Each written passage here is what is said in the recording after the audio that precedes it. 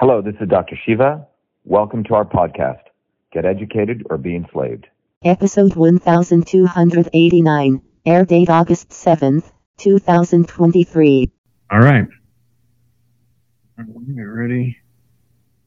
It's my pleasure to have Dr. Shiva Ayaduri here on macroaggressions. Hi, Dr. Shiva. Nice to meet you. How are you? Great to be here, Charlie. How are you? I'm fantastic. I'll tell you what, you're a systems engineer. Let's talk about the United States as a system. Do you go in and fix this clearly broken system? Or have we come to a point where it's probably better to build a parallel system, a different system, one that's better than the original version? Yeah, so let's talk about this from, there's system engineers and there's something called engineering systems, two different fields. Systems engineer is a noun, engineering systems is a verb. And it's relatively a new field. It's called engineering systems theory. So how do you actually engineer systems? Okay, large scale systems. Systems engineers still focus on, let's say, a motherboard or part of a car, right? But when we talk about systems, we're talking about like the transportation system, right? Or the healthcare system, or the supply chain system, right? Logistics system. So it's much more it's a system of systems problem. In fact, there's journals on this. So anyway, but to answer your question, there's a number of people who say, okay, everything sucks, right? So what I'm going to do is I'm going to create a parallel system. And the thesis is that you can create something parallel of this massive gargantuan system. And in some ways, the elites want us to do that. They want us to spin our wheels. Let me give you an example. You take something like Whole Foods, all right, or Amazon. If you go look at that as a very interesting distribution system of food distribution system, the amount of technology, the amount of millions and millions of man hours that went into creating that beyond just any one individual is quite extraordinary, right? Which is operations theory. There's a lot of mathematics of how do you move, if you've taken a finance course, you'll take an operations research course. You have a truck and you want to move it from here to here. And there's many variables, the weight of the truck, shipping costs, sales taxes. How do you do that? Right? And you can do these OR nonlinear problems. That's just one example of the technology that Amazon solved, right? And then you have to go figure out how you organize workers, then how you do customer service, right? Packaging, inventory, right? These are systems of systems that they figured out. And all of these were not done by anybody. They were done by people, us, we the people, right? So, however, this immense amount of technology has been used to not to liberate people, but to subjugate people at every level. So the bigger question to really ask I'll give you the long answer, but let me give you the short answer first, because it's important, is that simply thinking like I know a lot of people, I'm going to go start my own farm over here and do my own thing, right? Or I'm going to go off to Vermont, or I'm going to go start my ashram, right? And if you look at many of these people who try to do, and this is not something that's new. People have tried this in the 1800s, utopian societies. There's a long history of this. It's well written about. Many, 99.99% fail because these systems are still living in this ecosystem of this larger existing inertial system, right?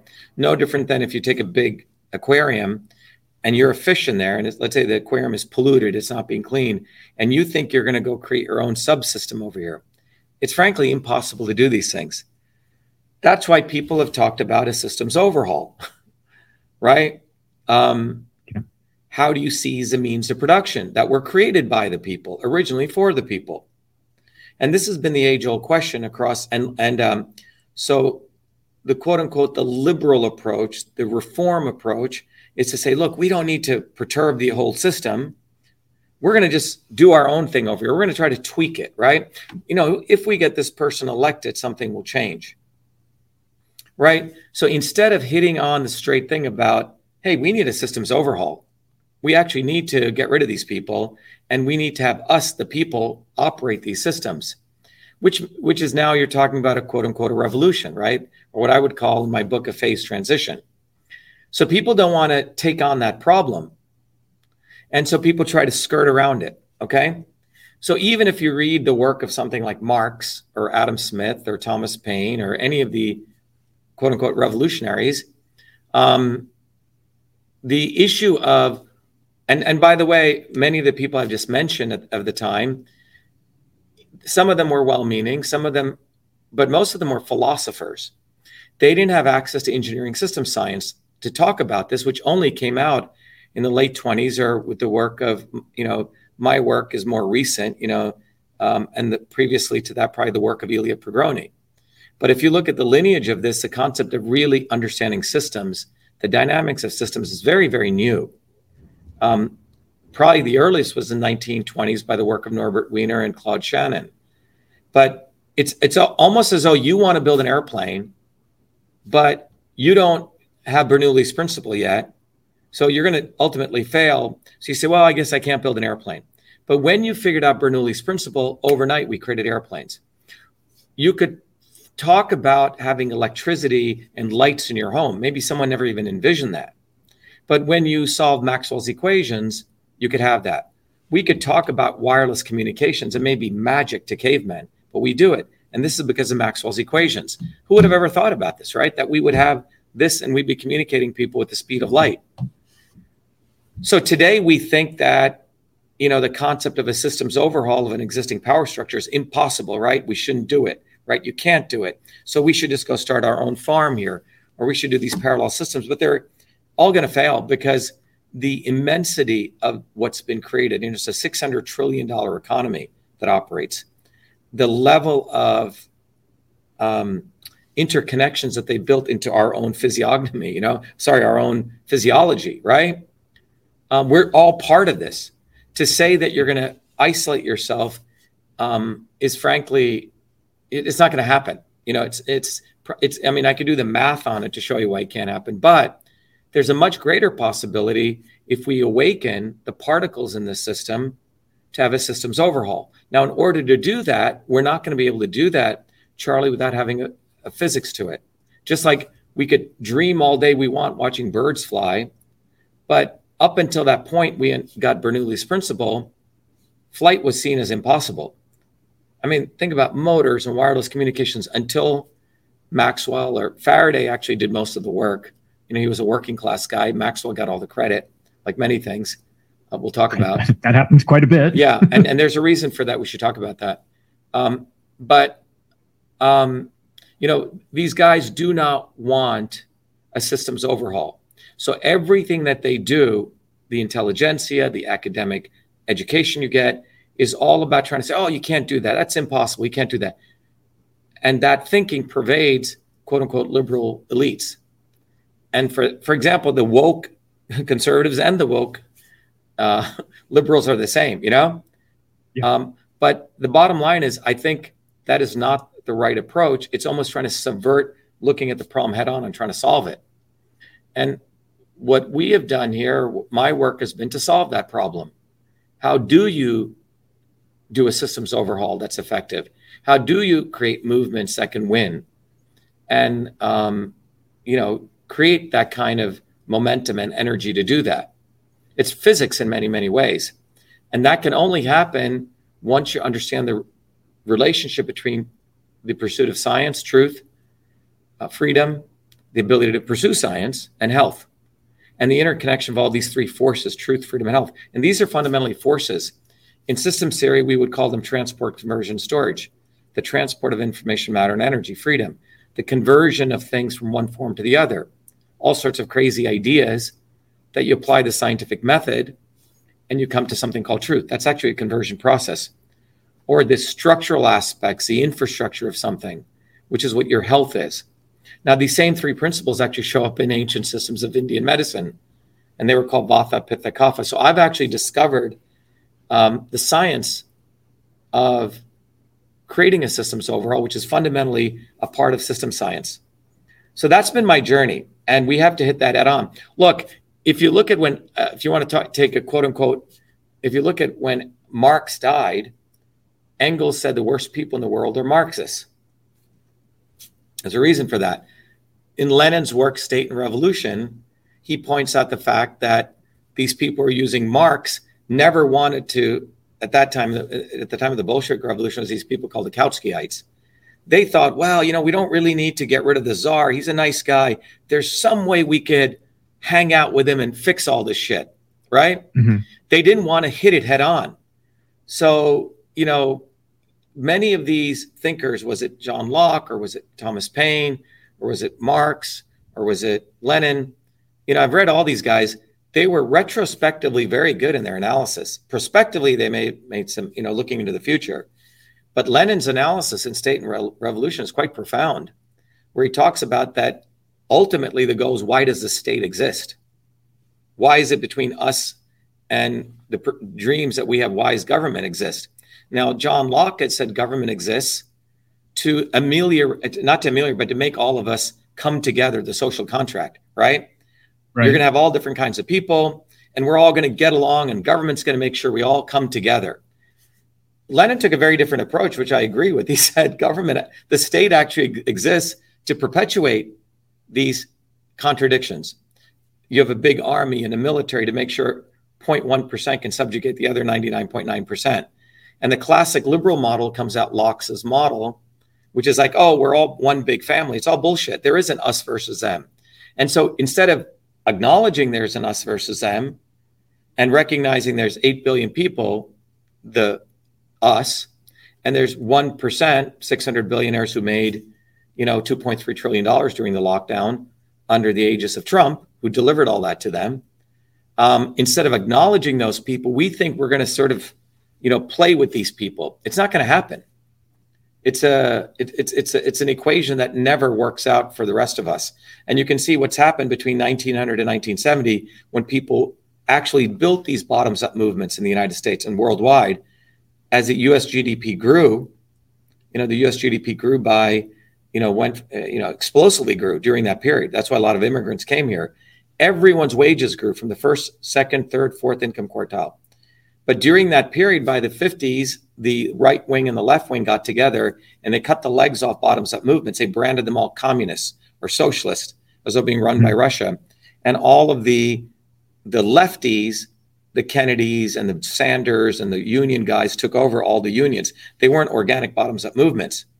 So by the time the 70s come in to today, there's maybe been only 2 million people who struck on the streets. Prior to that, there was 150, 200 million people who would go on the streets, vibrant bottoms-up movements. And now all of that's been destroyed. If you look at it economically between 1970 to today, the first and income quartile wages have gone down like this. Mm-hmm. And if you take the area underneath that curve, do a simple calculus, which was actually done by two very good researchers, and you calculate all that's around $47 trillion. That's actually been transferred to the elites. So the first and second income quartile have actually funded, there's been socialism for the super elites, like Elon Musk. Yeah. Right? So these are the facts. Bottoms-up movements win for people. When you have no more bottoms-up movements, people lose. And that's what's been going on. So everything we're seeing in front of us, Charlie, is to brainwash people to not take the bull by the horns and build a bottoms-up movement. And that's what we've done. I wanted to take that bull by the horn since I was 4 years old. Is that how do you create these bottoms-up movements? What are the physics? And our movement, our university, our technology, Truth, Freedom, Health, has figured this out. And just like you have a university where you study civil engineering, or you study mechanical engineering, or you study, aeronautical engineering, we've created a university how you study liberation engineering, or revolution engineering, or systems overhaul engineering. And that's what needs to be done. It's fascinating you say that. And since we're talking about Bolsheviks and everything, the problem, one of the problems that they faced was that they took over all the factories, they took over all the manufacturing facilities, and they shot the managers. They shot the people who knew how to work it. Yeah, so I think we should. Yeah, so let's go. We need to keep some of them around this time around. You're asking a very good question. Look, let's just sort of, since you're bringing this up, right? The first time the concept of a worker comes into being is probably around the 1600s. What's a worker? A worker is someone who he does work and he gets paid a salary. That's called a wage slave, right? Prior to that, people they weren't workers, they were serfs. They were given a piece of land, and you were given under the aegis of a king, right? You farm that land, you may give 30, 40% to the king, you got to keep the rest. Prior to that, we were hunter-gatherers. Now, so the concept of the working class, which means you work for a living and you get a wage, really comes into being around the 1600s. The first time that group ever try to get their liberation, they weren't slaves, right? They weren't serfs, but they were workers, meaning they're working in a factory, was during the Paris Commune. The French and German, Prussian armies were killing each other in the Franco-Prussian War.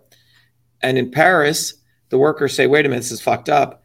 They seize control of Paris. First time that ever occurred. Now, They only had power for 2 months, because what happened was they were figuring this stuff out. But if you look at those 2 months, it's quite extraordinary what they did. They changed rules, laws, all in favor of the vast majority of people. But the French and Prussian armies were so scared, they were killing each other. They marched back into France and they put down this workers' revolution, and then they went back to fighting. So that was 2 months. Priorities. Yeah. You see what I'm saying? The second time this occurs is in the Bolshevik Revolution. Now, what was interesting here was everyone is expecting the next big workers' revolution was going to occur in Germany, because it was the most industrialized nation. All right. But Lenin in Russia tries to accelerate that. They only had 5% industrial working class in Russia. Most of it, a lot of illiterate. A lot of it was peasant class.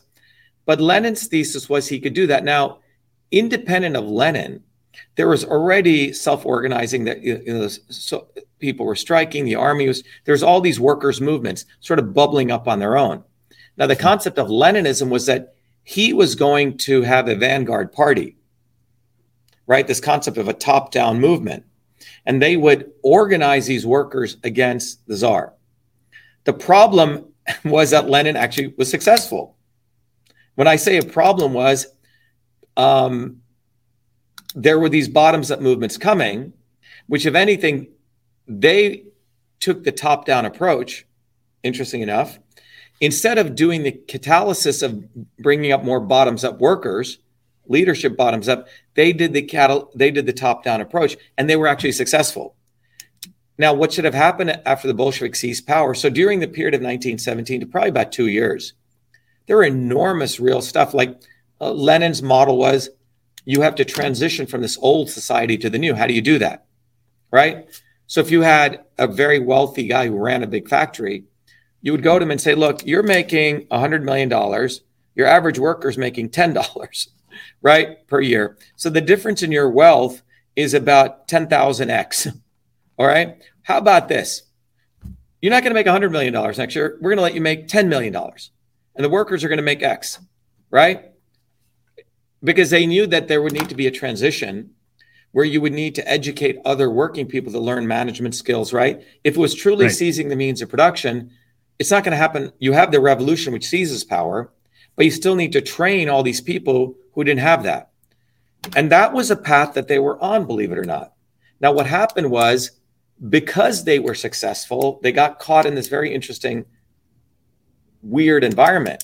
Because the day that the Bolsheviks seized power on behalf, and it was on behalf of the working people, over 14 countries tried to invade Russia. They were right, because people like, holy shit, if this just took, and that's why John Reed's book, 10 Days That Shook the World, is all about, right? Oh my God, if this just occurred in Russia, every worker all over the world said, I want that. Yes. So you had overnight workers' parties coming up everywhere, because it was like a bomb went off. It was like the American Revolution went off, and everyone said, we want what America just did. Okay. Yeah. And this was very dangerous. So 14 countries tried to invade Russia. So overnight, Russia now goes into a wartime mode. Lenin is dying, and he was really the theoretician. Stalin was more of a bank robber. He didn't have the theoretical framework for any of this, right? But he was sort of an operations guy, sort of your ops guy. Your finance guy is now doing the visionary work, right? That usually doesn't end well. That doesn't end well. And what happened was you have literally countries trying to invade Russia. Now, a lot of people don't recognize 1776 was when the American Revolution took place. There were no freedoms until 1789. For 13 years, it was a wartime economy. We were tarring and feathering people, right? After you seize powers, when the next phase occurs, is called a counter-revolution. The people who just lost power are going to try to come back into power. So for 13 years, the U.S. was fighting a counter-revolution, even in the United States. And I would argue it never stopped, okay?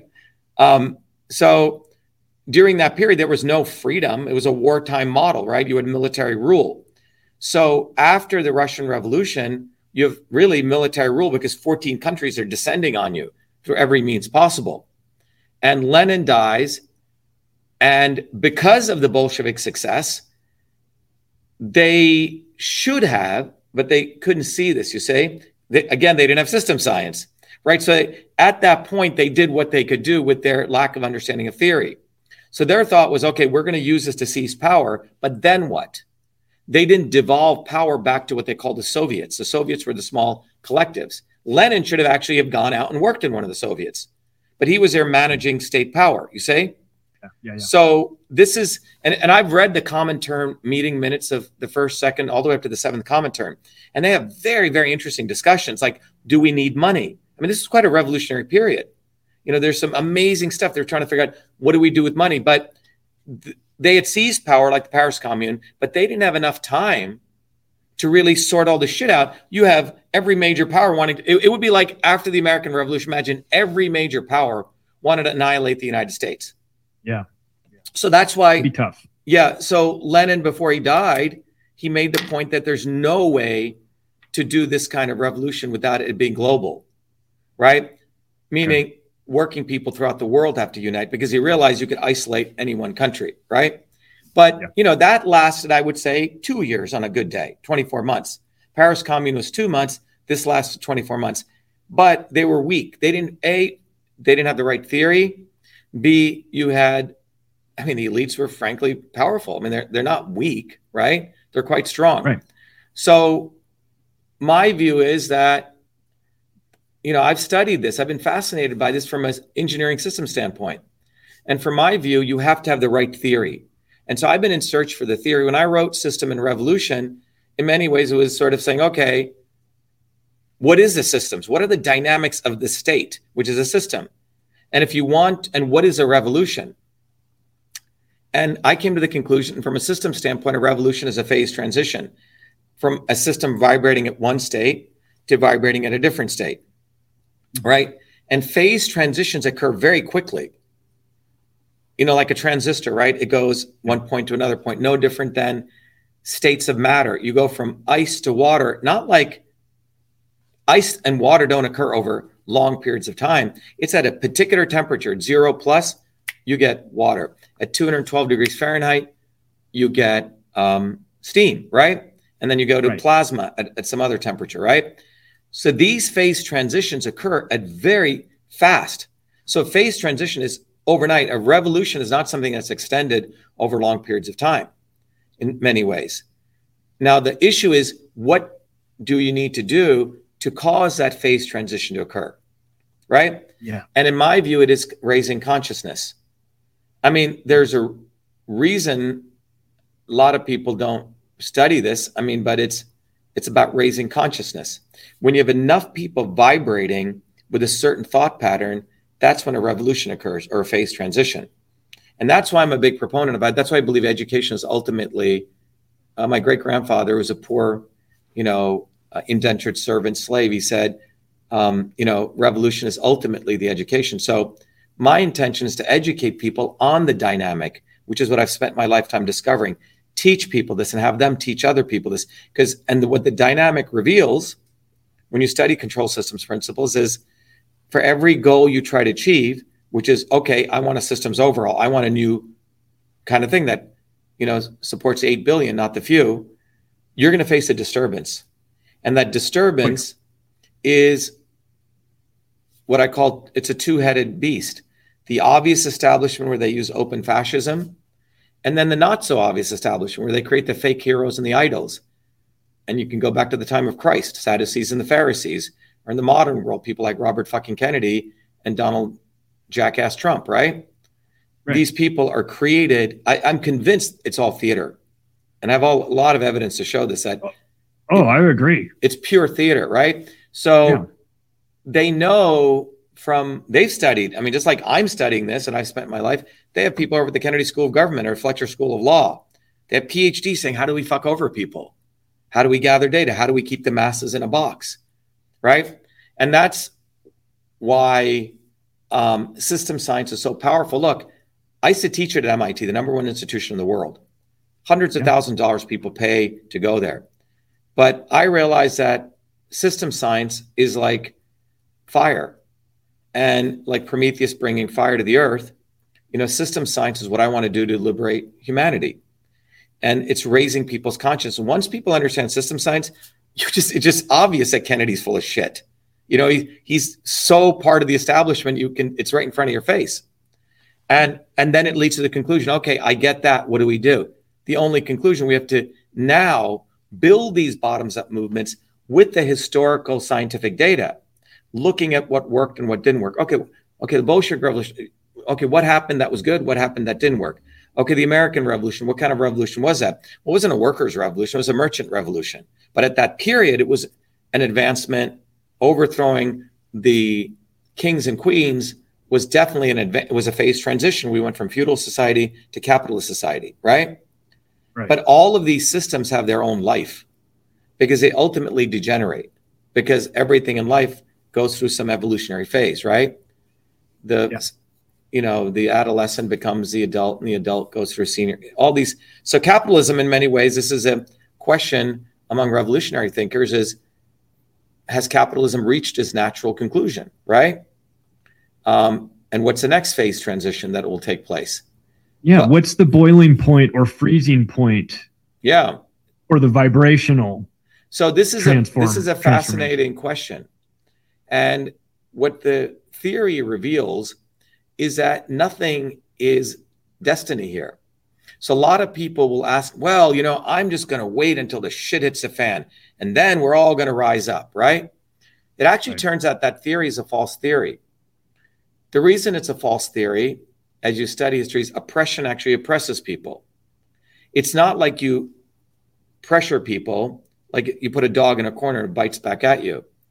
People actually are a little bit different. They're emotional beings. Their brains, their frontal lobes can go through a plasticity. They can become what's called learned helplessness. They can say, I guess I can't do anything. I see how bad the world is. So step by step, so people are living in a home. Maybe they go out, live outside. Maybe they go back, live in the forest, and we start living like animals. And I believe those in power know this. So they know. So just like, this iPhone is an engineering system. It's not like, Steve, it's not like we waited one day. Oh, look, now we have iPhones. Someone had to bring together the science, the physics, right? And we had to use the human mind to organize this. So, change actually is organized. Revolutionary change also demands a revolutionary science to understand how you create this change. We're not going to be able to do, fusion without understanding all the thermodynamics that are needed, right? Right. So there's a physics here. Unfortunately, we are dumbing down people, so people don't learn math. They don't learn physics. But math is racist. What's that? Math is racist. Oh, is it? Yeah. We've been told it's very racist. So, and they also like, not only is it science being racist, but it's also, we see this event that the answer doesn't matter. People are told, as long as Johnny tried to do the problem, that's all matters. Yes. Well, if you're solving a physics problem and you don't get things right, you're going to blow up a factory, right? You're going to, 99.912 and versus 99.913 may be very different. That 1/1000th of a degree difference may be the difference between a reaction coming together from a chemical engineering standpoint, making something, and something not occurring, right?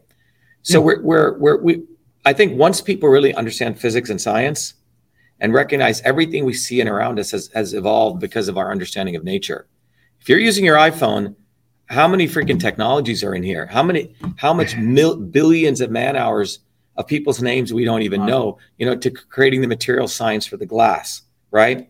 To creating the acoustics, right? To make sure this worked, to creating the form factors, right? To creating the structural work. You know, there's some civil engineering here, right? The optics. I mean, it's quite incredible. These things did not just happen. This is an engineering system. So if we're going to talk about changing the world, we got to put an engineer's headset on. It's not going to come out from lawyers. It's not going to come out just from passion. It's going to come out from recognizing their fundamental laws. The good news is I figured out what those laws are. We've created a curriculum out of that. And it should be taught in every school in the world. And let's talk about schools then as an example of this, since we know that with Common Core math, as long as 3 times 4 can be 11, as long as you can bullshit your teacher and show enough work that you thought maybe you felt like it was 11, you know. And so is that what it is? Kids, is that how it is now? 100%. I put a quote from it in my first book where I've got the head of curriculum for Common Core talking about that at a meeting. She's saying, you know, 3 times 4 we know is 12, but if the kid puts 3 times 4 equals 11, as long as they're able to show their work, we're really more concerned with the how and the why as opposed to the answer. And I'm thinking, well, I'm going to have to drive across a bridge at some point in my life. Do I want to drive across a bridge that's been built by an engineer that has a background in Common Core math where 3 times 4 is 11 because he felt like it was 11? Or am I going to live in a world in which we have actual answers to actual questions? And it feels like the education system right now has pivoted from being focused on facts to feelings. Are we investing, or are we headed down a path with the education system here in the United States that's going to require us to make a huge U-turn at some point down the road and kind of get back on track here? Well, what I can tell you is someone, you know, I finished calculus at the 9th grade and I did a lot of math problems, man, and I busted my butt. And I had a chemistry teacher who was Mr. Walker, who won, I think, one of the presidential awards. But when he was teaching me chemistry, he was holding down 3 jobs. He was a school teacher, and he was a carpenter, and he was a general contractor building homes. So there's no other way he could have survived. And he sent 2 kids to college. And and he was one of the strictest teachers I ever met. You never bullshitted with this guy. So if the answer to the problem was 99.12, and he said, do it to, you know, X number of significant figures, and you put 99.1, that was 20%, 20 points off. Okay. Mr. Walker had Stephen Chen, I think, who won the Nobel Prize in chemistry, ended up running the Department of Energy as one of our students, right? Mr. Walker said, you know, he gave a big thing when I created the first email system. He said, you know, Shiva, I thought Stephen was smart, but you were even smarter than him, and you worked harder. So the reason I'm telling you this is there was a time in America where we had these amazing teachers. Prior to 1970, the Department of Education, so we saw some of the trail ends of that in the mid 70s. And I bring that up is I was pretty smart, man, but I busted my butt. Because my mom told me, because of where your background, even if you got an A, they're going to give you a C. Because I had to go through all this bullshit. There was real discrimination, right? I went to a school where there was all, Jewish people, and they thought they were the chosen people of God. And me and my sister were the 2 darkies there. So I'd had to do a lot better. And, you know, all my friends were Jewish, but they would go to Israel for summer and they'd come back wanting to kill every Arab. Right. So that was the environment I grew up in, right? So I had to get like A++ to, in fact, get an A. People do all this wacky cheating. Literally, the teachers would. It's a long story. So, but Mr. Walker and people like him were like, you know, very tight. My dad was an engineer, you know. He worked in a chemical engineering factory where one day someone mixed something wrong and bromine air was sent everywhere. I mean, bromine is caustic. It kills you. My dad actually ran in, almost died, and shut the gas off. So I know on a very personal level how the engineering that you do and the math you do affects everyday people. So these people who are doing that are fucking morons. And this is why we have assholes dickheads like Kennedy and Trump and even this other Indian dude. See, as I started getting my stuff out there, they had to go find brown guys, if you notice, to put out there. This idiot Vivek, and by all accord, very good podcasters put this out. The guy went and knew a drug was going to fail. It was already failed, all the clinical trials. He went and bought it, repackaged it up, and then apparently had his mom do the clinical studies of the old studies, which failed, but recast it, and then they did an IPO. So you have basically scam artists now running the world. Professional scam artists. You'll fit in nicely in Washington. That's what I'm trying to say. But the problem I think they have is we've created a movement. And guys like me, we're supposed to sell out, Charlie, right? Yeah. And I never forgot where I came from. And in 2020, all that work we did, I know, we're the ones who called out Fauci first. While fucking Kennedy was promoting lockdowns and Trump. We're the ones who expose election systems issues. We're the ones who expose the backdoor portal into Twitter. And so I want to just mention that what's happening right now is, and this is sort of an important thesis here, is that the elites, the swarm as I call them, are so fearful of independent innovators and thinkers like myself. Independent meaning not independent like independent thinking, like an independent journalist. I mean independent of them. Like we don't owe anything to them. We don't owe anything monetarily. We're not in their clubs. We don't are obsequious to them. That's what I mean. We're not slaves, mentally, emotionally, financially, anyway. So the elites really hate independent innovators and independent thinkers. Every one of them, Fucker Carlson, Donald Trump, this guy Bhattacharya, they found a bunch of Indian guys. Okay, I can go through the list. Fucker Carlson, Elon Musk, this entire cabal of people are all part of that. And you and I and a bunch of other people, the other 8 billion, right? And the leaders that come up from this, the truly independent thinkers and innovators, they are so afraid of us. So the only thing they have to do is make us invisible. So independent thinkers and truly independent innovators must be made invisible because we're not at all paying any obeisance to them. And that's why, I started wanting to do podcasts with everyday independent thinkers because we're not going to say, judge us. Oh, why didn't Joe Rogan cover you? He should have you. Why didn't blah? Because they're not going to cover us because they're part of that. And they know, I know what they're about. And we figured them out at this very quantum level. And so if you take any one of these guys, take Booby effing Kennedy, really take him and look at him. His words are like a script, right? He's part of this. He comes from the entire Kennedy royal lineage, who are all bullshitters. The Kennedys are just made up. Camelot, what is that royalty, right? They're bootleggers, they're every bit as dangerous as the Seagrams guys that were bootleggers too back in the day. Right. The Zionist lunatics that want to rule the world. I mean, I don't trust anybody that comes out of the system. That's what I'm trying to say. But these guys merged it with entertainment, Hollywood, and public relations. So they started learning, and this is a craft of the not so obvious system, to create fictitious heroes, to make themselves up who are all part of this. And everything they do is fiction. It's all scripted. Kennedy, he had photographers, John F. Kennedy, walking around with him. I mean, this guy had venereal disease. He was a piece of, actually not a great human being. He was unqualified to get into the Navy.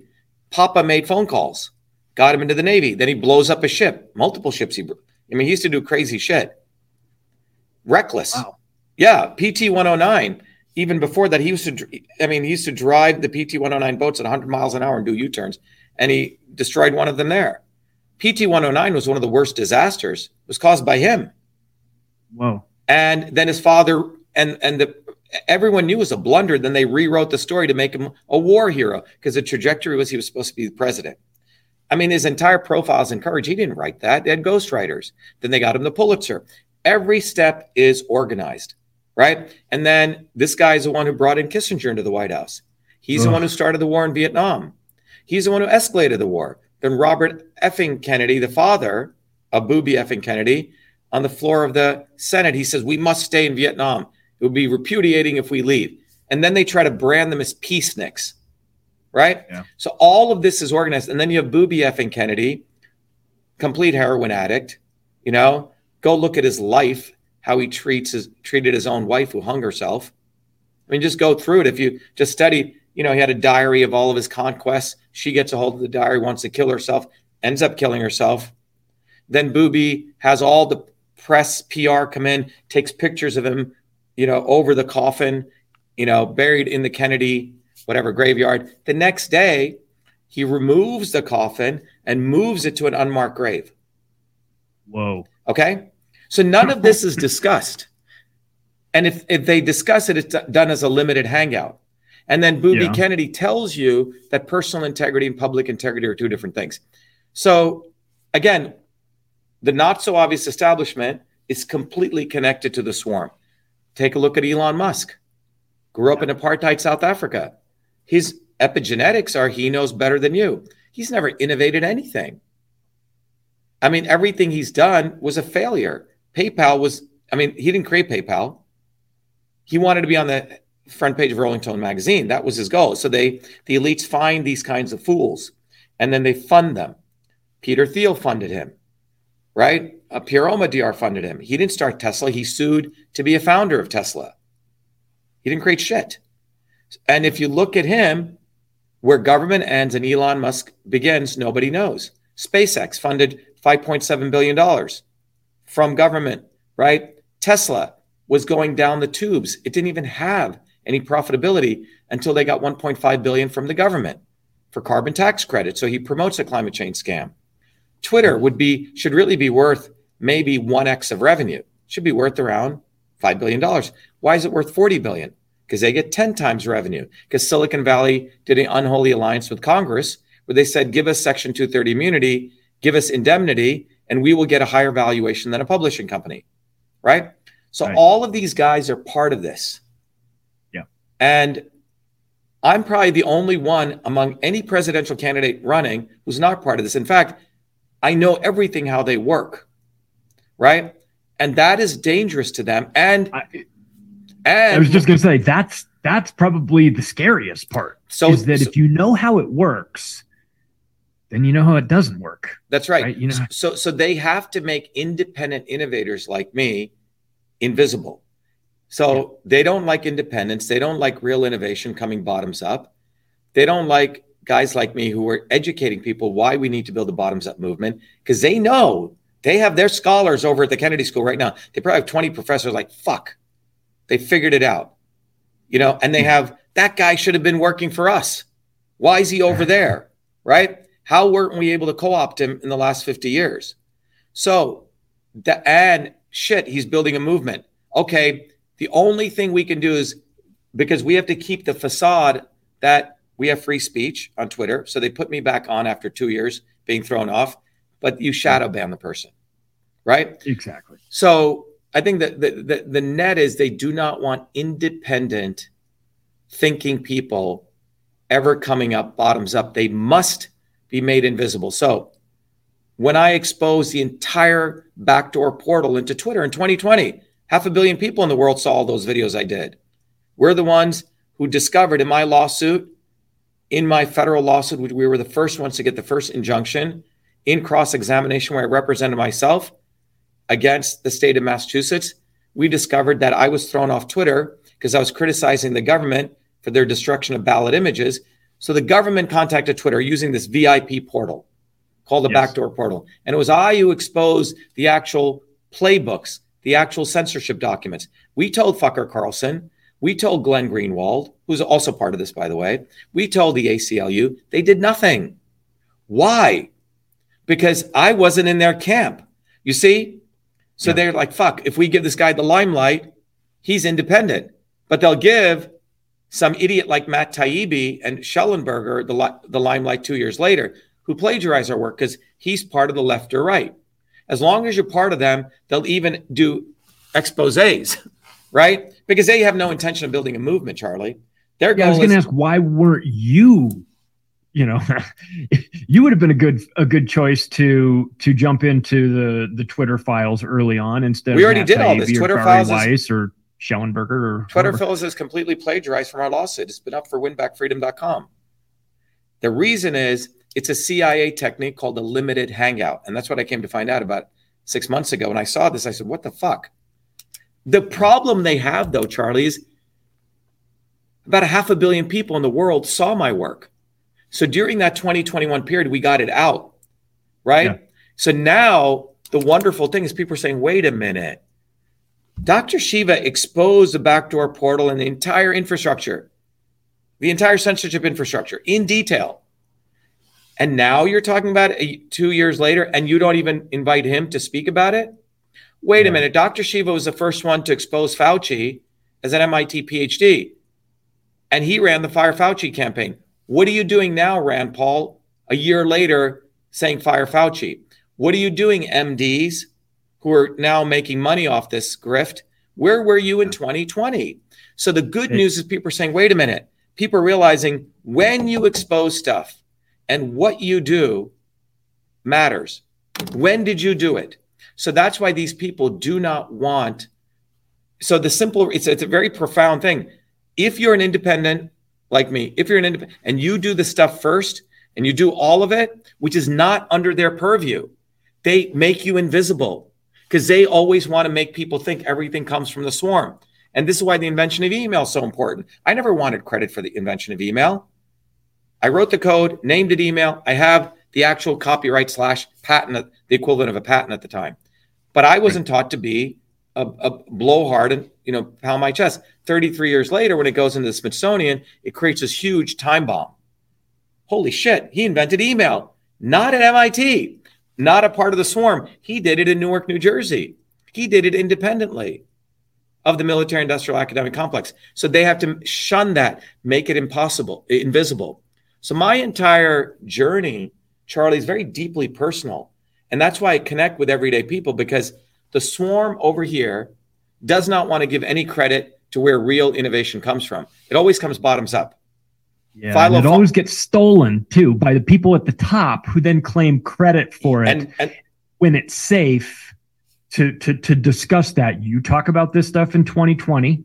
It comes out. It's now safe to talk about in 2023. 2023. Joe Rogan now wants to talk about election fraud. Right. Where the fuck were you? In 20 exactly now, and that's why I believe Trump, Kennedy, Rogan, Musk, these are all actors. They're fucking actors. And in fact, if you go through, all of them are connected with less than 1 degree of separation to a guy called Ari Emanuel. I am, Endeavor.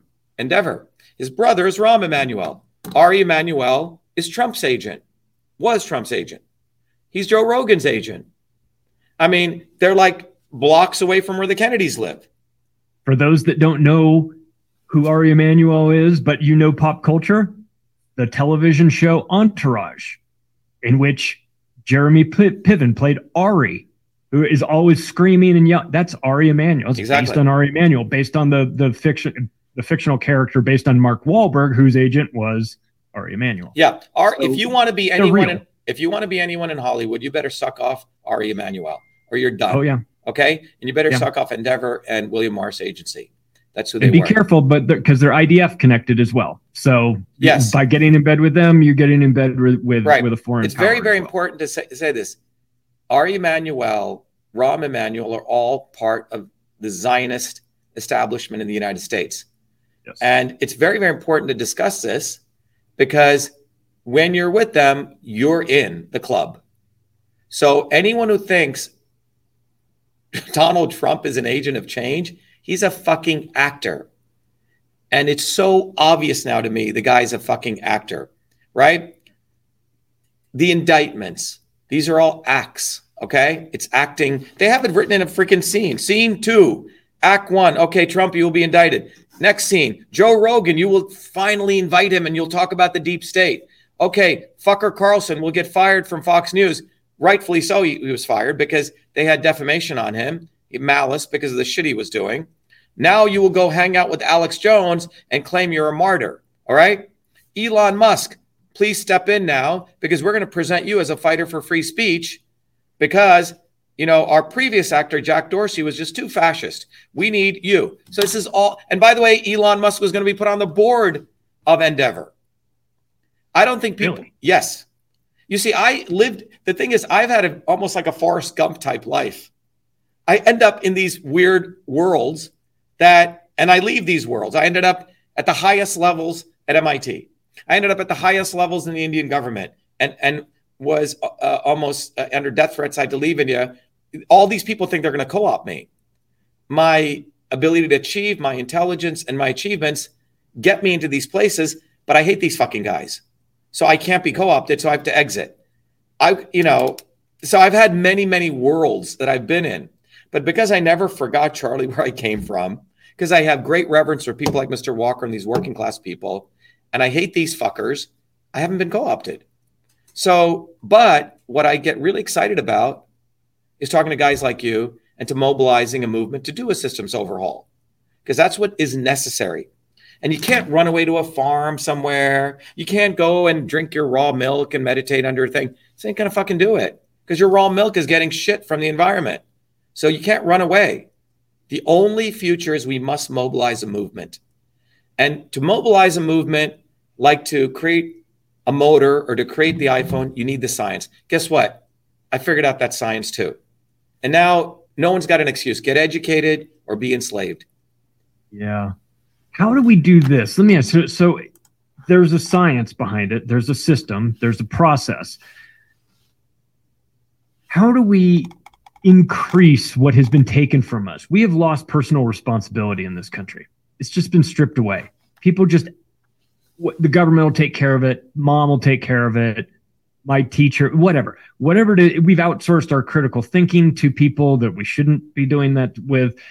We've given away a lot of what makes us, what is supposed to make us the greatest nation on earth, right? As they say, this giving away of personal responsibility. What do we do to try and wake people up to say, listen, it's time to stop sitting around waiting for a handout from the government. Yeah. Going to the education system and thinking that you're going to get an education at some bullshit school that's teaching Common Core and getting its funding from Gavin Newsom because you've got to have the right number of books about my two daddies or whatever it is.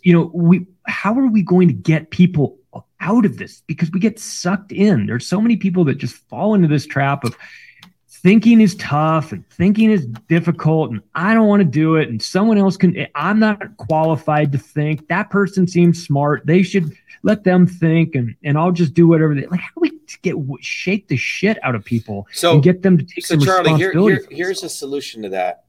I don't know how much time we have. I wanted to play you a video of Truth, Freedom, Health so you understand the science, if that's okay. But before I go there, what I wanted to let you know is if you look at historical cycles, right, there's many, many different things. Today, we have anywhere between 20% to 25% of people who actually are change agents. Okay? So let's take 20%. 20% of people are people who want to have these conversations, actually want a better world, and actually want to do it. 50% of people are literally looking which way the ball bounces. They're watching the game. 30% of people are the real assholes. And the assholes are divided into the obvious establishment and the not so obvious establishment. And I can give you many reasons where I got these numbers from if you want me to tell you. Well, yeah. It's a nice round number. Yeah. 20, 50, 30. Yeah. So that adds up to 100%. Yeah. So strategically, what our movement does is we're about finding and organizing and mobilizing that 20%. I don't give a fuck about the 30%. If you see a guy wearing 5 masks, don't even argue with him. Go give him 5 more masks. If he says he's got 5 boosters, give him some needles. Let him go get. A lot of people, the 20%, the mistake they make is with some family member, they're arguing with them and then get worn out. And then they get depressed. They go, fuck, the world sucks. No one's listening to me. Well, you're talking to a bunch of people who are never going to change the world anyway. The 50% will move when the 20% is mobilized. So this is the physics of it. It's like a magnet. If I drop a bunch of iron filings, and if you want to move that magnet, you can't just move it too fast. right? It's not Yeah. going to move anything. You have to get enough, movement so you can clump up enough, the 20%, and then it'll drag the other 50% along. And then you'll have a bunch of shit that's left behind. Okay. There's a physics here. There's a dynamics, a systems dynamics. So once we understand this, you make very clear decisions. And this occurs in a lot of business organizations. You start a small company and you have a bunch of assholes.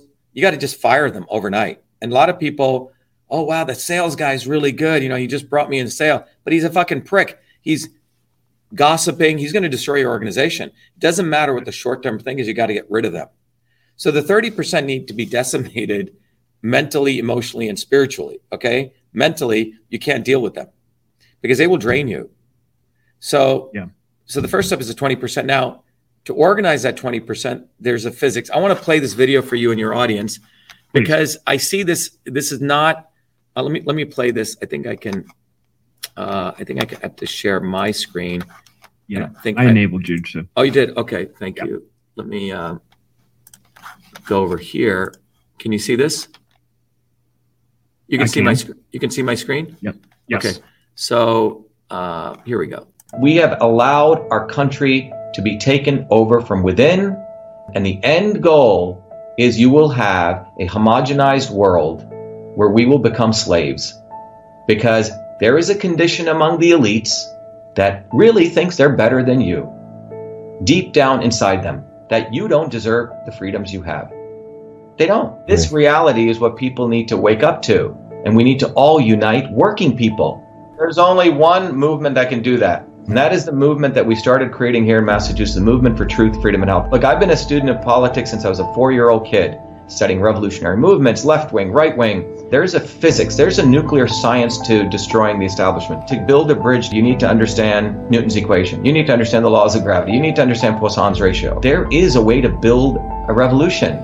And that's why I put this together. My goal is to train an army of truth, freedom, and health leaders. We don't need followers like social media. We need leaders, but they need training because the educational system does not teach them history, nothing. So in 3 hours, that's what I've started doing. That's the solution. We got to train people. First, with understanding what a system is, the dynamics of all systems that affect nature. The second is understanding the interconnection between truth, freedom, and health. Freedom is the ability to move freely, communicate freely, talk freely. Without freedom, you cannot convert ideas, hypothesis into truth, which is science.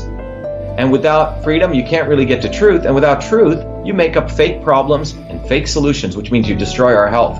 And without health, which is the infrastructure of us and our body, you can't fight for freedom. Truth, freedom, health. Third concept is it has to be bottoms up. Working people, people who work uniting.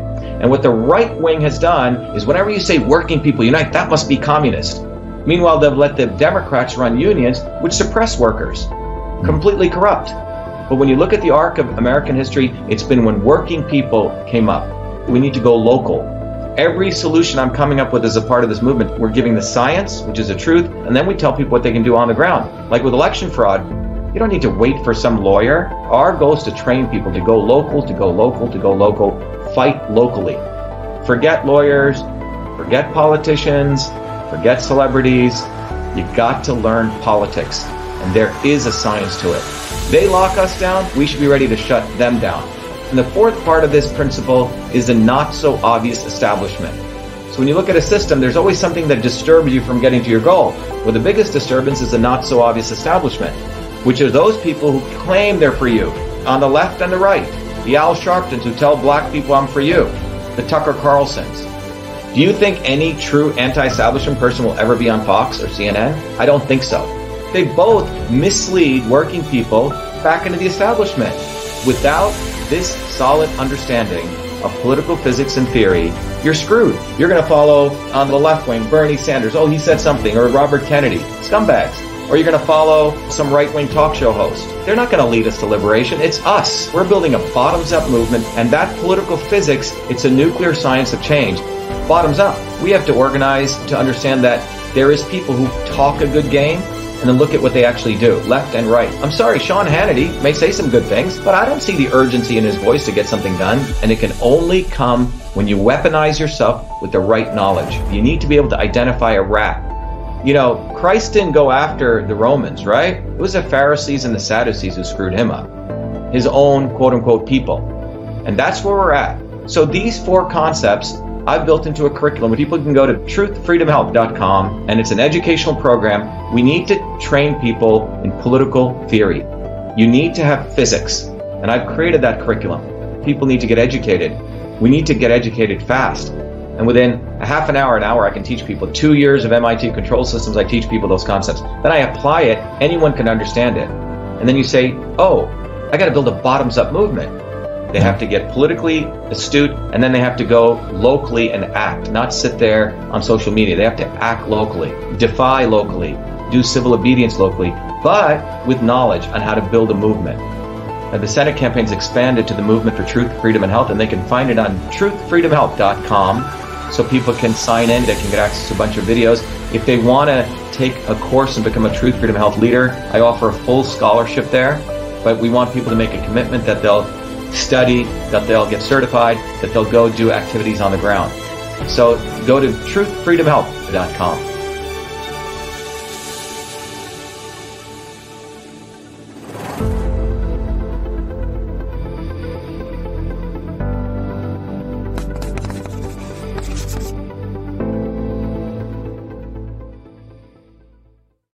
To make it very real, right? Is that, so here's, stop the screen here. Can you see me here? Yeah. I just have to, so when you, oops. You're still there, right? I'm still here. Okay. Yeah. So let me show you something here. What this actually looks like on the ground. You know, I love going on the ground and actually handing out flyers, believe it or not, because I think it's a way to really mobilize people, right? So if I were to show you, I want to show you one of these flyers here, and everyone of your people listening here. So this is old school, Charlie. All right. You can get this in black and white, and you see what it says, right? I don't know if you can read it. You see that? The lesser of 2 evils is killing your children. And then we have a graph right there. You see that? Yes. So this graph is the entire campaign. It basically says, look, the life expectancy of your child is going to be less than you. And this has been occurring since 1980. It is not just COVID. All right. It's a systems problem. It's a whole bunch of things. Income inequality, people being under massive amount of stress, right? Physically, emotionally, families breaking up, right? Obamacare, right? The transfer, it's a whole bunch of things. And those systems issues, I mean, what we say here is we say since the 1980s, the policies of the swarm, and I did this video everyone should see called The Swarm. You probably saw it. It's a good video. It really explains who the elites are. The elites across left and right, Republican, Democrat, have destroyed America's life expectancy. The rest of the world will follow this same pattern. Every child on the planet will have a shorter lifespan. This is by design. This is what happens when we vote for the lesser of 2 evils. It's time for a systems overhaul. It's time for us to build a movement bottoms up, led by us. All right. And what we've done is, you know, the old flyers, when I used to put these out when I was 17, you didn't have QR codes. So each one of these is a portal. It'll take you to understand what the swarm is. So, you know, you'll see me out in the mornings at the T station distributing that as a presidential candidate. And I've been doing this since I was 17. 1-page flyer, man, is so much more powerful than all the social media shit. The other thing we tell people to do is go get a bumper sticker, put it on the back windshield of your car. 100,000 people see these things. And why do I say that? Because we all work for a living. So we've had to create technology because our audience is at 20% who are hardworking people. They're not people just scamming at home playing video games, nor are they the bourgeois who go, you know, out and eat whatever, at Nobu and Malibu all day, right? Right. Ours is a very particular set of people. So we're mobilizing them. And the mobilization is the technology, which is we give people the theory, right? Then we give people the assets, so they can actually go engage and meet other people. And then we tell people, look, it's a lot of work. You know, my Thursdays are typically like a 20-hour day. You know, we do a whole open house for all of Europe and the rest of the world from 11 a.m., you know, and then I do one at 8 p.m., you know, and they're typically 3-hour open houses from 8 p.m. to 11 p.m. for Asia and well as the United States. So this is a long game and a short game. It's to start that wave occurring, right? To catalyze that. But we are also now creating leaders. So we have leaders all over the world right now. People just come from backgrounds. We not only, they get the, the reason I want to play that video is I want to encourage everyone that you don't have to go to MIT and spend 30 years like I did to understand system science. Learn it. I try to give it away for free. No one wanted it. So we charge people a nominal amount. And then we said, by the way, after you take it, I want you to be a philanthropist. Give it away to as many children as you want. I went to India and I gave it away to like 1,500 kids in our village. So people are now understanding the world. Henry Kissinger understands this. Zbigniew Brzezinski understood this. Okay. Soros is one of the leaders in system science. He created reflexivity theory, right? So the elites are understanding this framework of how to manipulate people, but their goal is power, profit, control. But without enough people understanding this, it's like only 1 or 5 cavemen have fire and they're ruling the world. So the goal is to unleash fire, but it begins with education, Charlie.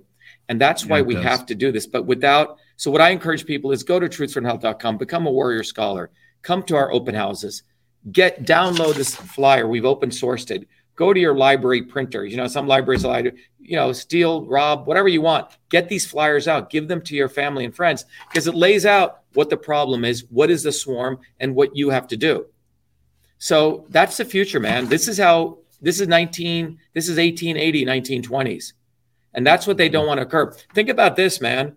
The last time there was a real powerful bottoms up movement, you know what it was? It was occurring during the great upheaval, late 1800s, early 1900s. And boom, this pandemic comes, okay, which was called the Spanish flu. Yeah. The elites know, they have all the data. They know a bottoms up movement is coming. So that is why they are so insistent now. I mean, I had 250, 300,000 followers before fucking Kennedy was on Twitter. I mean, before I come back on and my followers went from 300,000 views per day down to 5,000 views per day, and he's amplified. I mean, It's so obvious, man. So the bottom line is that they do not want one of us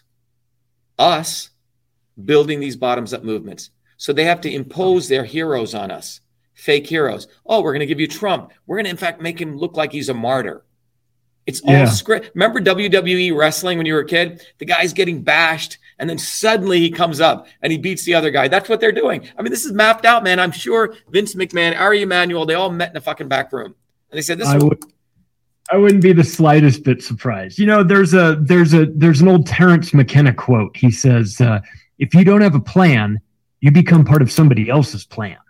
And so it seems like if we're going to make some changes in this world, we're going to need to get ourselves a plan. And you sure do have a plan. Where's the best place for people to find you, to support you, to take your work, to take this, to get in on the plan? Yeah, basically, I think just to summarize, those who plan to fail to plan. And that's what we're doing. So number one, what I recommend people is go to truthfreedomhealth.com, okay? And know that we've put all of this knowledge here together for you. It's here. The second thing I recommend people is come every Thursdays at 11 a.m. or 8 p.m. They can go to vashiva.com/orientation. We do an open house. Or shivaforpresident.com/town hall, okay? And that's at 8 p.m. The reason I recommend people come to this is it'll get people out of their woe is me, there's no one else gets me. You'll see all these people all over the world coming. So those are things that people can do, right? They can go get educated, or be enslaved. In fact, the website is called, truthfreedomhealth.com, get educated or be enslaved. So that's the first thing I recommend to people. The second thing I recommend, let me just show you that just for clarity where that is. But truthfreedomhealth.com, we made it as a website, and everything we do, Charlie, is a learn, teach, and serve model. You learn, we want you to be a sharer. We want you to share it with other people. So if people go to truthfreedomhealth.com, they can actually, where did I put that? I'm sorry, here we go. I think I got to go to the desktop here. It's a little bit different. Okay, can you see the desktop there? I can't. Yes, I can now. Okay, yes. So right here, okay? So people go here, this is truthfreedomhealth.com. People understand that just like the invention of email, Truth Freedom Health itself is a system. We have videos up there. People can get gear, but we have now over about 500,000 people in 120 countries. And that's with all the shadow banning. With all those videos I did, people come. And our heroes, Charlie, are, electricians and plumbers and artists who will tell their story where they were. They were supporting Trump. Then they figured the shit out, or they were supporting Bernie Sanders, right? And then we win. We want to inspire people. It was our lawsuit was the first federal injunction, right? We're the ones who exposed the election signature flaws. So we have a history of winning when you take the systems approach. But we encourage people that just being on YouTube and consuming all this information is not going to get you liberation. In fact, with all the information, there's more people feeling hopeless, more obesity, more health issues. I mean, the reason is the elites are giving us information, but they drive it through this lens of ignorance, which makes people complacent or desperate. I'm going to get a gun and shoot people, or into this left and right paradigm. And this is where the elites want you. And we educate people from a systems perspective. They have a motley of actors. I should add some more. Tulsi Gabbard, right? They have like a whole, minor league and farm league. And these are some of these characters, right? Their job is to entertain people into ignorance. And the solution, we say the only way out of this, if you know this pyramid of wisdom cannot come without knowledge. And knowledge is not information. Knowledge is the ability to connect things, see the interconnections. And when you get wisdom, we want people to get more active and innovative. They become leaders. They become gurus. All these people want to worship gurus. It's a very bad thing. You have to become your own guru, right? And that's why you tell people, if you're ready, and then we've created this whole thing. What does this involve? What involves knowledge, right? The entire foundational course. Same thing I used to teach at MIT. We have books. I mean, these are like books that took me 50 years to write, papers. We've also created a tool. It's all included where you can understand that systems principles, if they're invariant, exist in the iPhone, they exist in this bottle of water, they exist in your body. And you can use those systems principles to find out what kind of system you are. What's the right exercises for you, diet for you? Everyone's unique. Why food is a system. And then as a good community program, we do continuing education. Every once in 2 months, we invite people, okay, let's look at cannabis. What's a real issue? What's a real source? Gun violence. But we take a systems perspective. And then we have a portal where other people can teach others. So you learn it, you teach others. We have a woman who's an esthetician who is teaching a PhD out of University of Chicago system science. So we've made it accessible to anyone. I do one-on-ones, but most importantly, we have a community worldwide. People see, if you're in an airport and you see someone with Truth for Health gear, it's not like seeing a Nike logo. You go up to them, they're part of your community. Yeah. You get very, very excited. And then we want people to get on the ground. All of our flyers are in multiple languages, in Finnish and Norwegian. There's a flyer in there, how you can educate people on the vaccine issue. And we go door to door with these. And then we've created our own technology. I've donated the data center I built here. We have our own version of Twitter, our own version of Facebook. But the bottom line is we've created these tools. So that's the first thing, truthfreedomhealth.com, because people have to get educated. If they don't get educated, they're living in la la land. And, they're basically unable to really appreciate all these things, right? It's all just theory to them, So, when they go to Truth Freedom Health, they get access to, again, they get access to all these tools, right? They get access to a community. They get access to amazing stories. They get access to a history of winning. They understand what the real problem is, that it's not information, that you have to overcome this fact that people are divided, complacent, or desperate. And people get an awakening that the people that are manipulating us are the Sadhgurus, are the Trumps, are the Bernie Sanders. It's not the obvious establishment. And the only way out of this is through knowledge. And you have to understand systems. You have to let go. You have to decide, do you want to lead? And to your point, Charlie, we don't need everyone, okay?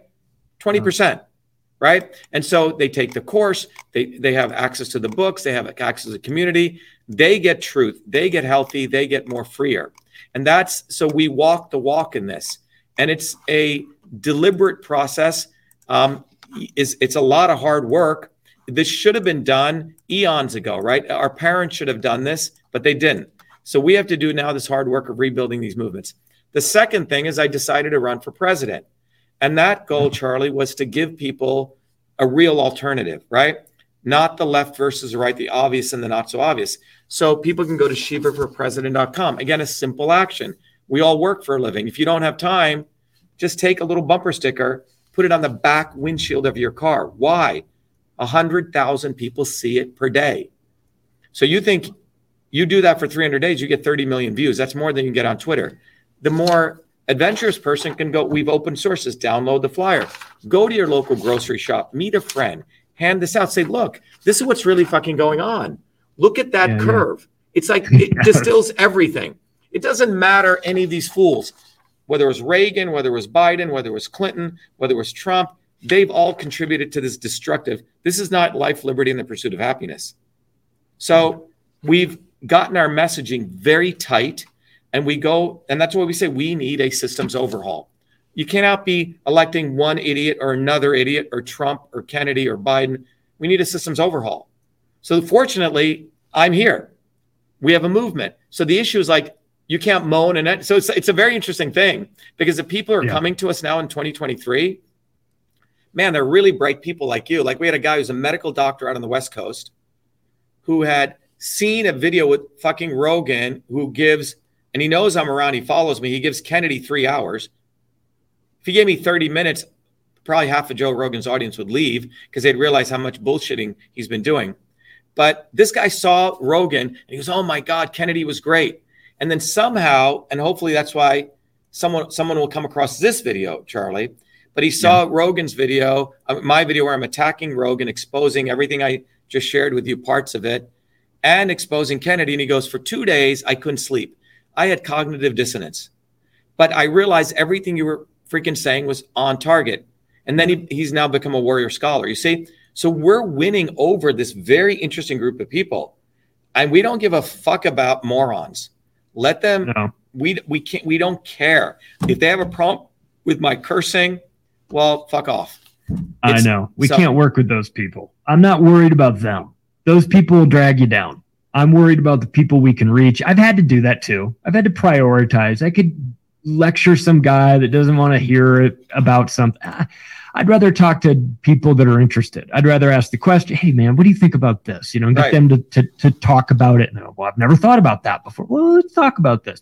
Get them to explore some ideas, as opposed to the people that are like, well, it's 7:00. It's time for Hannity. I'm going to listen to Hannity, even though he's wearing a CIA lapel pin on his suit every night. I mean, so I'm done. I hear you. I'm with you. I'm done working on the people that will never understand this. I'm prioritizing my time and my effort, and my sanity, all those things. So I'm really glad you came on. I appreciate you. It's nice to have somebody come into this with an explanation. We all know that something's broken. We all know that the system needs oil or whatever. There's it's overheating, it's smoking, there's something wrong. But it's nice to have somebody with your background come in and really well, the bottom line, Charlie, what I enjoy doing is taking on a problem and solving it. And if in closing, what I'd like to say is the elites what they fear the most is they do not want solutions being created by the people for the people. They do not want us innovating. They don't want innovations by the people for the people. So the invention of email was done by me, not in a military environment like MIT, but it was done helping these secretaries move from the typewriter to the keyboard. It was a civilian problem I solved, right? What they were doing was one-way text messaging, which was military command stuff. That's not email. And they try to conflate that. But they take solutions that come bottoms up, which are created by the people for the people, and they try to own them. Okay? So Philo Farnsworth created TV. It was created bottoms up on a farm in Franklin, Idaho. Maxwell's equations, ultimately, Michael Faraday was a working class guy. He's the one who figured out a lot of this stuff. So anytime things come from one of us bottoms up, because all great things actually come from the edges. Nothing comes from the center. It's a very important thing. You look at the cell, all the really wonderful activities occurring in the membrane. The DNA is just storage. The old model was, the DNA is a control and command center. It's bullshit. So the elites have this very fucked up model that all things come from the center and things go out. You see, the Vatican is the center. The Earth is the center of the universe. Well, the solar system is moving around something else, right? The point is that there's no center. It's a really fascinating concept. And I have that in System and Revolution.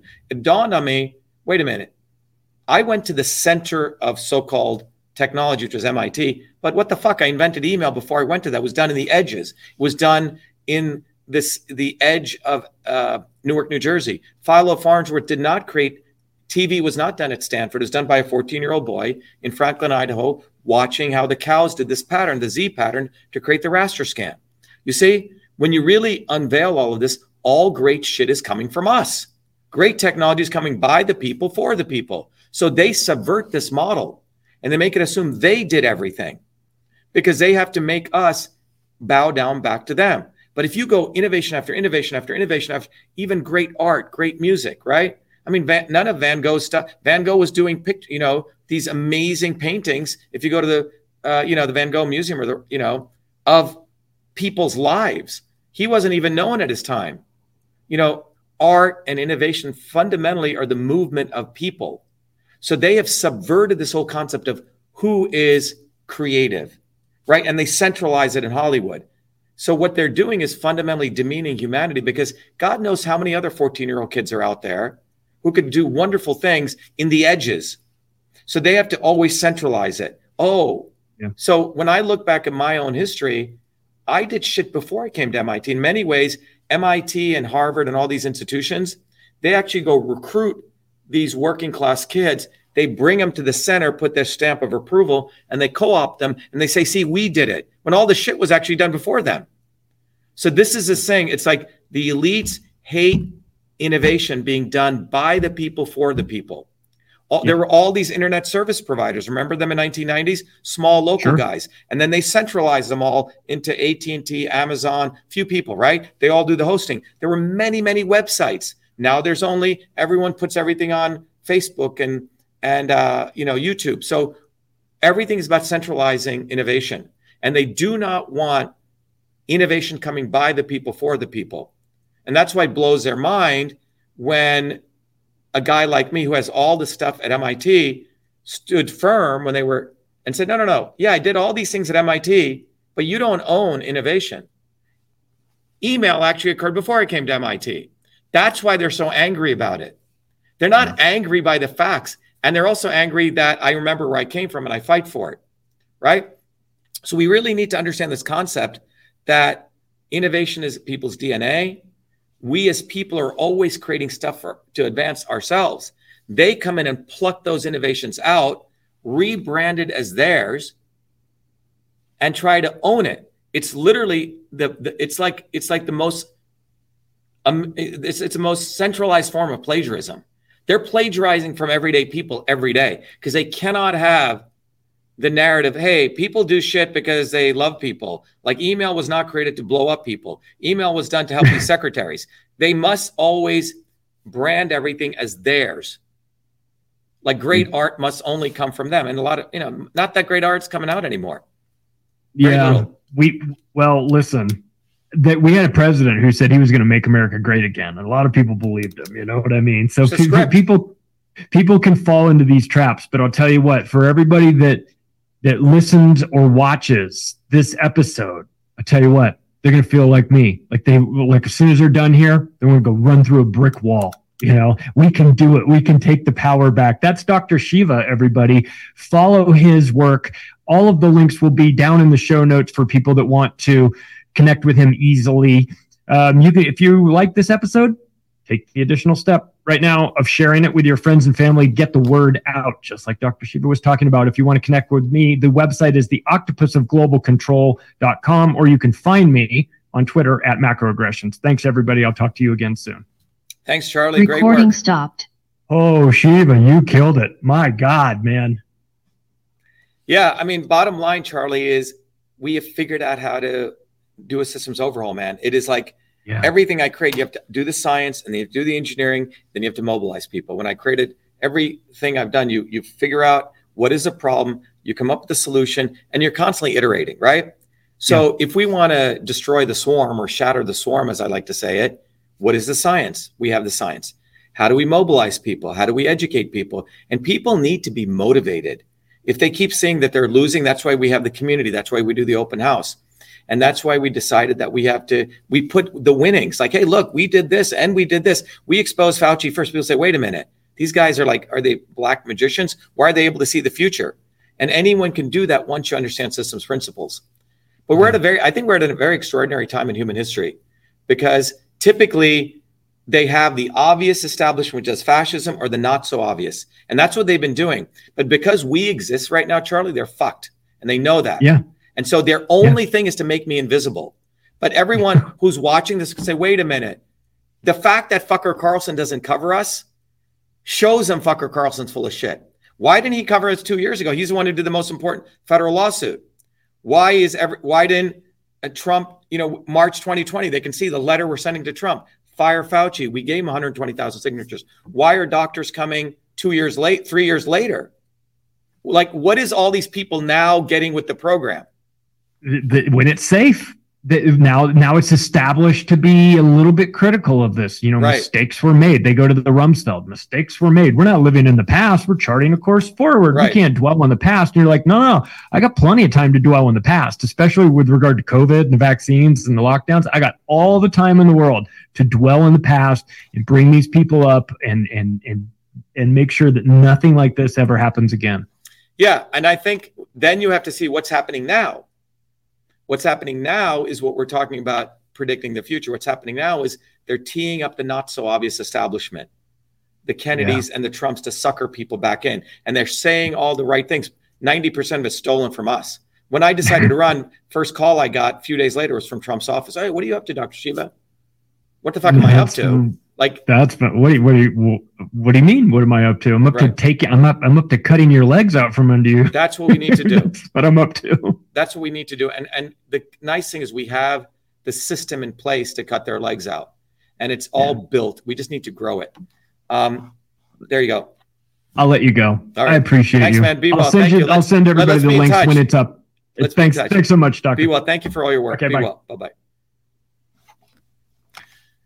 All right, everyone. So that was Charlie Robinson. I want to play you a video before we sign off, and we'll see if there's any questions. Just remember, everyone out there, go to shivaforpresident.com. Do it for yourself and your family. You have a real alternative, which is you. We've created an amazing movement, Truth, Freedom, Health. This is a movement. We need to get on the ballot in every state. The simple thing you can go to is go to shivaforpresident.com, order one of these bumper stickers. They're like $5. You can get more, give it to your friends, but make sure people put it on the back of their windshield. 100,000 people see it. Educate your friends and family. Go to the download section on shivaforpresident.com. Get this flyer, download it. And this flyer you can give it to anyone on the planet. It brings up this fundamental pattern that we need a systems overhaul. They have, as a graph shows, your child right now in the United States will have a shorter lifespan than you. And this is something that's gone on for 60, 70 years. This is not just happened overnight. And it's the policies of the swarm. It's the policies of the elites that has done this. And if you're going to vote for the lesser of two evils, you're basically committing suicide. And frankly, I would say sort of a long-term murder to your own child, because you're cutting their lifespan short. We need a systems overhaul. We have the way to execute that systems overhaul. And it's you. How do you start? Become part of the campaign? Go to truthfreedomhealth.com, become a warrior scholar. And finally, come to our open houses that we do on Thursdays at 11 or 8, and also come to the town halls that I do at shivaforpresident.com/town hall, shivaforpresident.com/town hall. I always like to inspire you guys. Let me play you our campaign video. It's a great video. Here we go. Who would have ever thought I'd be running for president of the United States of America? I was born a low caste untouchable in India's caste system, a system of aristocracy, oppression, and racism. My name is Dr. Shiva Ayyadurai. I'm an MIT PhD, a Fulbright scholar, a scientist, engineer, entrepreneur, and inventor. My family and I left India to come to America on my 7th birthday. I grew up in the working-class neighborhoods of New Jersey, playing baseball, mowing lawns, painting houses, and coding software. My friends and neighbors are blacks, Italians, Irish, people of all races. As a 14-year-old, I wrote 50,000 lines of software code to create the world's first email system, and was awarded the first U.S. copyright for email recognizing me as its official inventor at a time when copyright was the only way to protect software inventions. I did that long before I ever came to MIT, revealing that big innovations can occur anytime, any place by anybody. Growing up, I saw politicians dividing us by race and religion in both America and India, to have us fighting each other while they remained safe in their gated communities and in their playgrounds of Hollywood, Martha's Vineyard, and Silicon Valley. I'm a fighter. I fought racism and exposed their imperialist wars, fought for workers and put my life on the line against global corruption.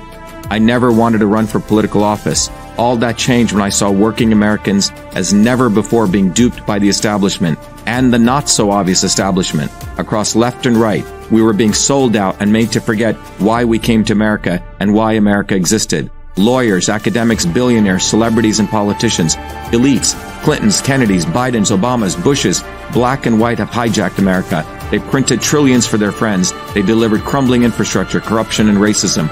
They've transferred trillions to themselves, dividing black and white, fear-mongering, and fake science. Lockdowns and censorship, dirty air, food, and water, pushing drugs upon us, making us sicker. We've been sold out. One set of rules for them and another for us. We deserve a warrior with a history of courage in putting everything on the line for you, who believes in you, not them, who has created a movement bottoms up for truth, freedom, health.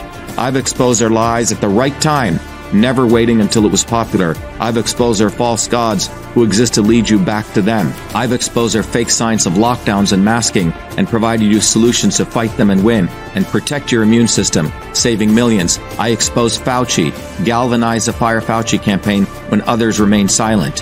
When they stole our election, we sued the government and Twitter in our historic 2020 federal lawsuit, exposing in bare view the government and big tech censorship infrastructure, the unholy alliance between government and social media companies.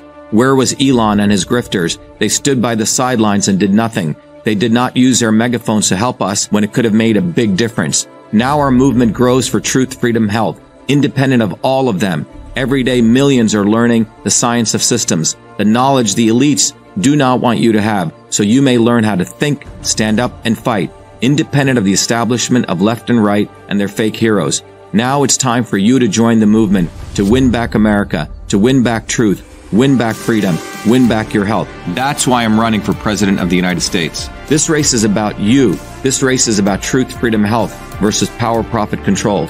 We've had enough. They think we'll fall in line and vote again for their lawyers, celebrities, billionaires, and chosen ones from above. We choose our heroes from below, from the rank and file, who do what is right at the right time, not when it's convenient and popular.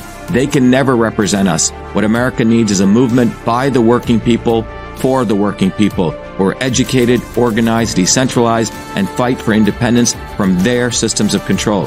And that movement exists. It's ready for you. We don't need them. We need us to go bottoms up, neighbor to neighbor. My journey, your journey are all the same. It's our time. It's time we had one of us. It's time to win back truth, freedom, health, to win back America. Be part of this historic movement, all the way to our victory on November 5th, 2024. If you're an American citizen, pledge your vote now for Dr. Shiva Ayyadurai, the independent candidate for U.S. President. No matter where you live, you can be a part of this. Volunteer as little as 20 minutes a day. Don't delay. This is Dr. Shiva Ayyadurai, and I approve this message, paid for by Dr. Shiva for President.